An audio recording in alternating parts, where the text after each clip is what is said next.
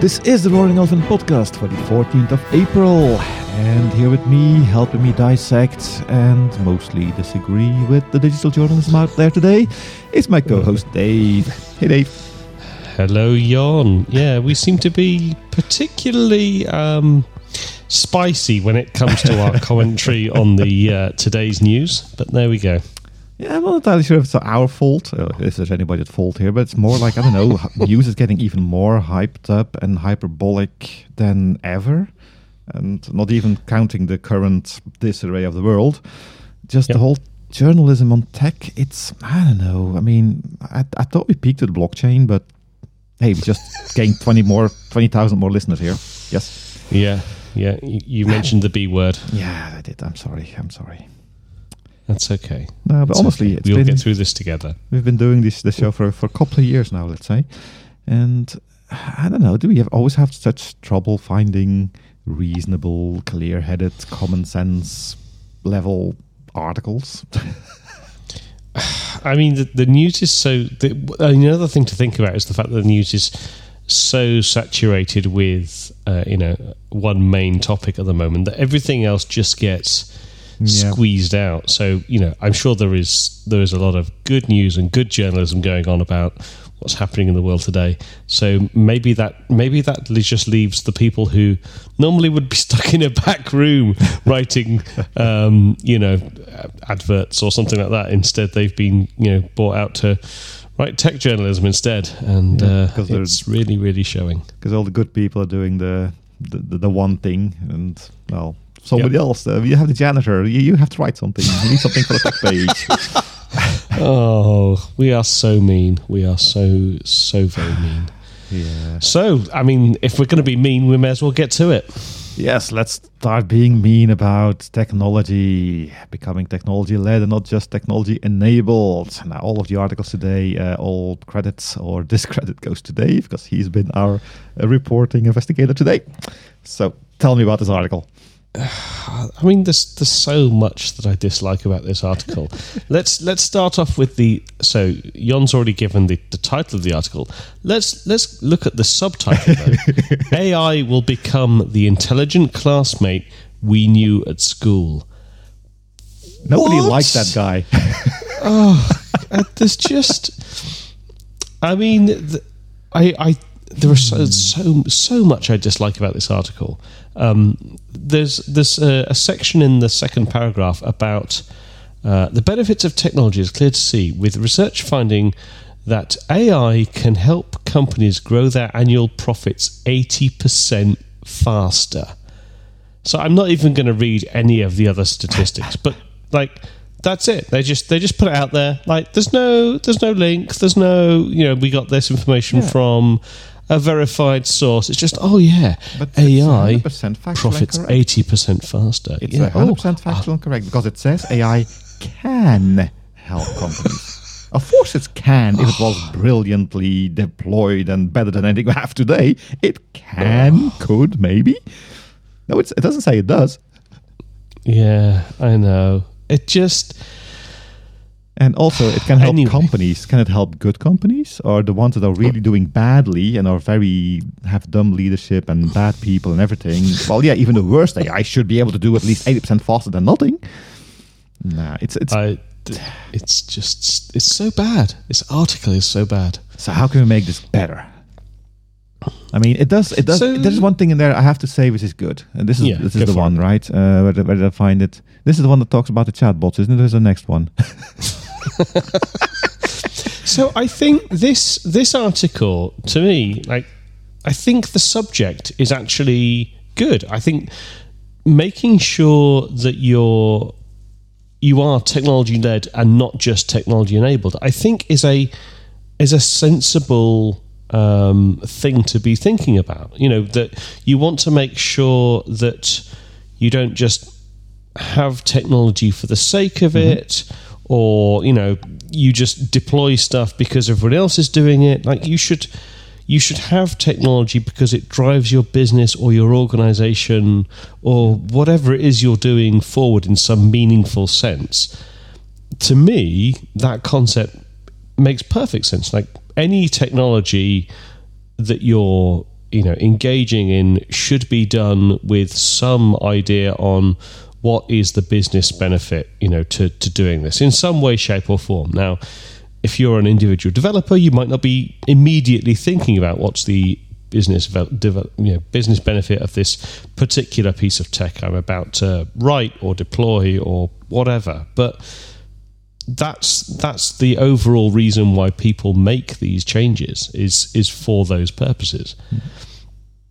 So, the title makes perfect sense to me. It's just the entire rest of the article that is just so bad. For me, basically, the reason it's bad is because they equated technology with AI. Because that title says technology-led, and then it immediately becomes AI will do everything. AI will be the thing. And that's not true. I mean, we've been becoming technology-led for ages. I mean, that's when the Ford Model T ran first off the assembly line. That was technology-led factory thing. They didn't just build a conveyor belt and that was it. No, they built the thing so it could make the thing better. The technology kind of took over from the manual labor and manual inefficiencies, if that's how I should put it. I don't know. And here they're just talking technology-led, so it must be artificial intelligence. In other words, cut out the human mind completely, just automate everything, let computers decide, and things will be better. And that just doesn't work. I mean, this is when I was working in the cloud sales environments, a lot of the companies that did it badly were the companies that went for cloud because that was the solution. Yeah. And that's typically what this article says. Let yourself be led by technology and it'll solve everything. No, use the technology to become more, digital transformation. There's a bunch of buzzwords out there, but there's always the human factor in there, and technology will always help us do things. It can never take over, as far as I'm concerned. The moment they take over, as you said when we talked about this previously, the moment AI really takes over, we're dead. That's it. That's the end of the human race. I mean, we've all seen the Terminator films. We've all seen The Matrix, of which there was only one film, remember. We know how that ends. Parts. No, just one. So one thing I would say for this article is the very final paragraph. Once you strip off the first sort of the first few words that talk about AI, is actually again it managed to reset itself to being very sensible. Only agile, customer-obsessed businesses will be successful. Those things, that makes perfect sense to me. Like, if you're not focused on what your customers need and how you can deliver that and be agile so that you are doing the right thing, then maybe not going to survive is a bit harsh, but you're certainly not going to be as effective as your competition is potentially. Yeah, and I mean, technology helps a lot because, I mean, when I look at my customers, a lot of technology is being used to, again, take away inefficiencies of human eyes and human hands and human bodies. I mean, if you have one computer you have to maintain, I can put a little graph dashboard up and it'll show me what was wrong yesterday and I can fix it and that's fine. In a microservices architecture, just getting out there, it's getting deployed. It's a lot harder to keep an eye on all that stuff because it's a lot faster changing, it's auto-generating, you have CI/CD pipelines. Having some kind of machine learning in there that does trend analysis and gives you warnings on that stuff, that's very useful. That's actually something that can take away false positives. It can help you find the stuff that you don't know about. It still needs a lot of common sense to really work well. Don't give away the responsibility for the monitoring. It's a tool again. But that can really help you. But that's a far stretch away from artificial intelligence will tell me how to do my job. I mean... Yeah, or even, again, some of the examples that this article talks about. Oh, God. It mentions things like... chatbots are good at answering simple questions when people interact with them, but staff will increasingly expect more. For that reason, the focus will turn to AI-powered digital assistants that are better equipped to understand the intention and context behind requests. Yeah. And just sort of the more staff talk to a digital assistant, the smarter it gets. Oh, God. Nope. It's just so bad. These assistants are not smart. They're not smart. Mm-hmm. They are not intelligent. There are very complex if-then-else structures. Yeah. And yes, it's in a neural net. but it's still basically an if-then-else structure. It's just one that you haven't written yourself. Yeah. There's no intelligence in there. People still, and this is on a IT Pro website. I'm not going to mention the name because I don't want to publicize them, but this is directed to people that are supposed to be IT professionals, and it reads like something should be in a rag, how do you call that? What's a typical rag out there these days? The most populist newspapers out there. I have no idea. I don't keep up with that anymore. I couldn't and wouldn't even comment. Is that still a thing? But and this is coming from someone that works at a very significant company in the IT space. So it's just terrible. It's just terrible from start to finish, and we should give it no more airtime. And I do want to say one more thing about this, because this makes my life harder, because I try to do my job with a modicum of integrity and professional ethics and whatever. And customers, they read this stuff, and if you're not in the business, you will take this, okay, everybody writes this, it's got to be at least somewhat true, right? And the first thing you have to do in my job these days is kind of soften the disillusion about the magic still being magic and it not being out there just yet. And I know my colleagues in consultancy, they have the same issues. They come to the customer and the first day is just spent scraping away all of the glitz and glitter and the hype. Resetting expectations. Exactly. And at a certain point, the whole snake oil vendors at the moment are in such of a bigger mass than the more me's. It gets harder and harder to fight against them, because people are calling me liar when I tell the truth, because I'm not joining in with the hype. And that's something that has to, at a certain point, it has to kill itself at some point. How far can you hype the hype? I think we are nowhere near the peak of the hype cycle on these kind of topics, for sure. Surely quantum mechanics, quantum computing is going to take over at some point. Quantum computing, AI, blockchain. That's the future for you. Yeah, the fun thing is that quantum mechanics nobody understands anyway, so you can say whatever you want. There we go. Moving on from that then. So this is an article that I think we can talk about its source. This is a TechCrunch article from Josh Constantine, and this is an article where the premise, I think, is laudable, but I think the detail of how you would even implement something like this is just makes the concept completely impractical. And what we're talking about here, and the subject of the article is tech giants should let startups defer cloud payments, or their COVID-disrupted customers could shut down. Now, I do completely understand the sentiment behind this, which, from my point of view, is, these huge cloud companies are largely maybe not immune to the changes that are happening at the moment, but are certainly very well insulated, as much as you possibly can be, against what's going on right now. Lots of people are moving services or using cloud services because of all of the disruption. So I expect most of the cloud providers will have, if not, a better couple of quarters, then at least not too much of a downturn compared to some of the other solutions and services out there. So the idea is that these cloud vendors really should be, as a marketing exercise, if nothing else, be contributing a chunk of their profits by either deferring cloud payments or giving discounts or doing something to allow startups and other smaller organizations to continue operating during this troublesome time. Yeah, I guess. And actually, the cloud providers are doing something, because there's a consortium that just got formed between the big cloud providers. I think all three of them there, and a couple of other big iron manufacturers as well, to make compute power available for free for researchers to do the So they're doing that, and that's pretty much a response to the folding at home explosion that it went over to an exabyte of CPU power now. Exaflop of compute power. So they are doing and that. And that's not just the cloud providers. To be clear, almost every organization that can is offering their services to organizations that are in some way, shape, or form, fighting against. I mean, non-tech stuff are making breathing masks and face masks and stuff. I mean, even Dyson is going in there now. Yeah.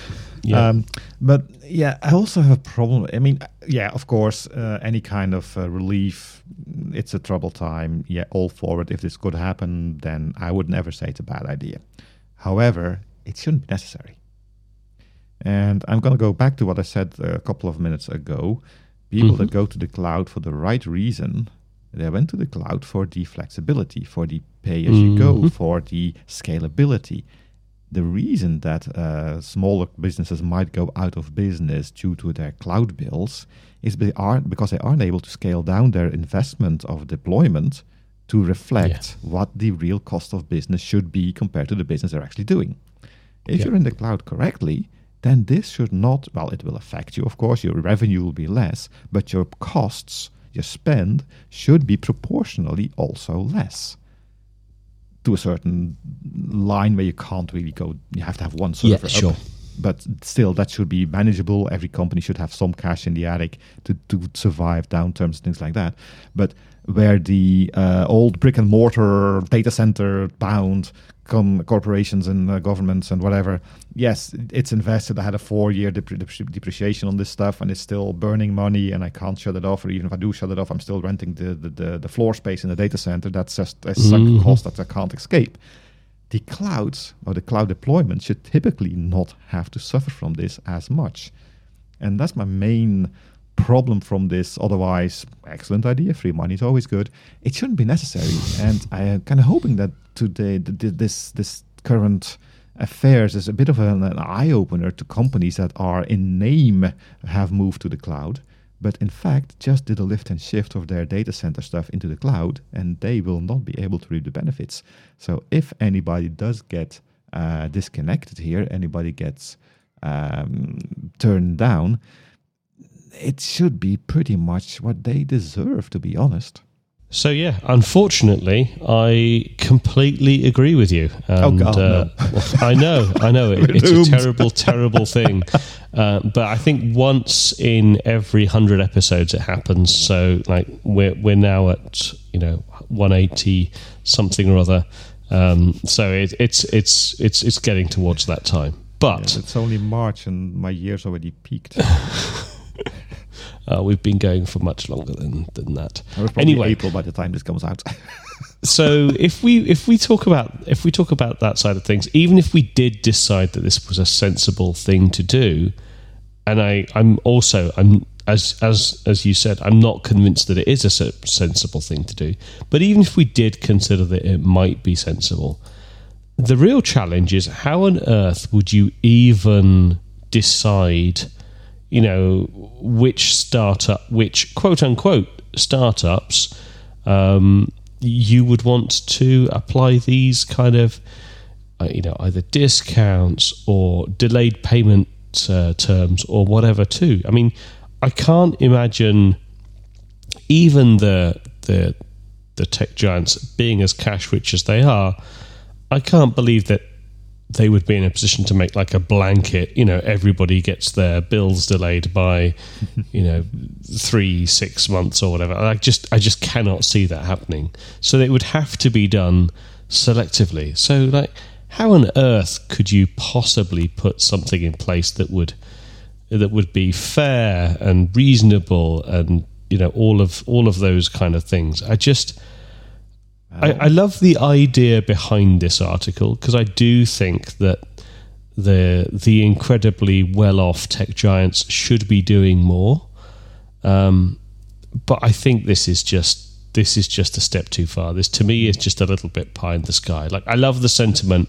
I just even if it was a good idea, I don't think it could possibly work. Yeah, I mean, open source for the win, open cloud, everything free, utopia's here. All thanks to COVID-19. Hey, look at that. It was that easy.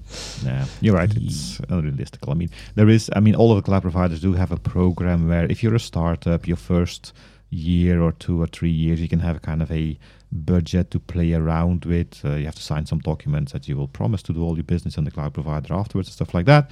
So there is that subset they might take, but they already have the benefits that you should give them here, and they have it already. So it doesn't really make sense to look at that. And blanket check. I mean, these poor public clouds, they have bills too they need to pay. So only if their landlords would decide to defer the payments from them, they could filter it down. But at that point, I mean, I don't know about that. I think they've all got huge cash reserves that they could afford to burn if they wanted to. But they have no interest in doing so. No, because also, of course, the whole reason that they are less affected by the whole drama than the rest of the world is because they have these huge cash coffers. And if they started using them, they would also start losing credibility. I don't know. I'm not a market expert. I don't care. Exactly. It is one of... It's just... I love the sentiment behind it. Mm-hmm. I just don't think it's very realistic. Or in my what I was saying, it shouldn't really be necessary if people used common sense and did it correctly. So yes, we're doomed. Yep. Moving on. Indeed. So for our final article, this is another one that we are not going to share the link for because it is terrible. It is a terrible, terrible article in every single possible way. We'll start off with the fact that it's got a horrible 5 blah that you blah blah blah kind of clickbaity title. That's good. We should do that. Oh God! What? 3 articles you should definitely avoid. I like it. So the article is about 5 signs that you need a technology refresh, and the article is so bad because the 5 signs itself, I don't believe, really make a great deal of sense anyway. And as I was reading the article in the first place, I was reading things and I was thinking, why on earth would you even bring that particular topic up? Why would you even talk about that? It's another article, by the way, that has some totally unsubstantiated statistics in it.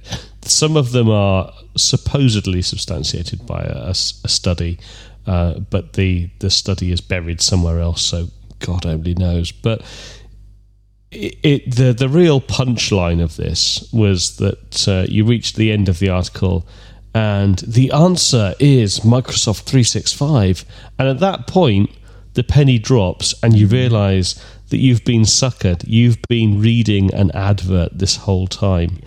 And in no way, shape or form does it, really indicate that this is an ad or a sponsored post or anything at all. If you were to find this article, just think, oh yeah, might be interesting. I'll find out if I need a technology refresh or not. Do I need a new mobile phone? But there's no indication of that until you get to the very bottom. And I think this is just terrible. You don't bait and switch this kind of experience for your readers. Yeah, it's underhanded, I agree. I mean, I talked about ethical salesmanship and stuff like that. This is a pretty good example of how not to do it. And I mean, you say you didn't understand the 5 reasons they gave you. Well, I mean, the question is 5 signs you need a technology refresh, and one of the reasons is, get ready for this, your current stuff is old. Hey, come on. It's I know, yeah, you're right. But again, this is coming back to the first article we talked about, the hyping and the fooling of people, to be honest. I mean, there's a lot of acronyms in here and statistics and whatever. I mean, it's the snake oil thing all over again. And then at the end, here's the miracle cure. Give me $5 and I'll give you a book on how to become rich. Even better. This isn't $5 and a book. This is hundreds of dollars and a subscription service. I mean, give me $5 and I'll give you a podcast on how to get rich.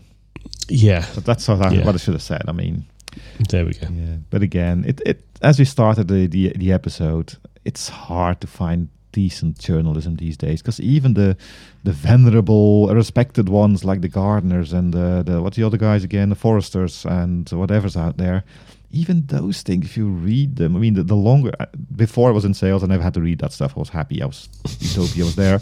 The last decade or so, I've been more and more reading that stuff because I kind of have to.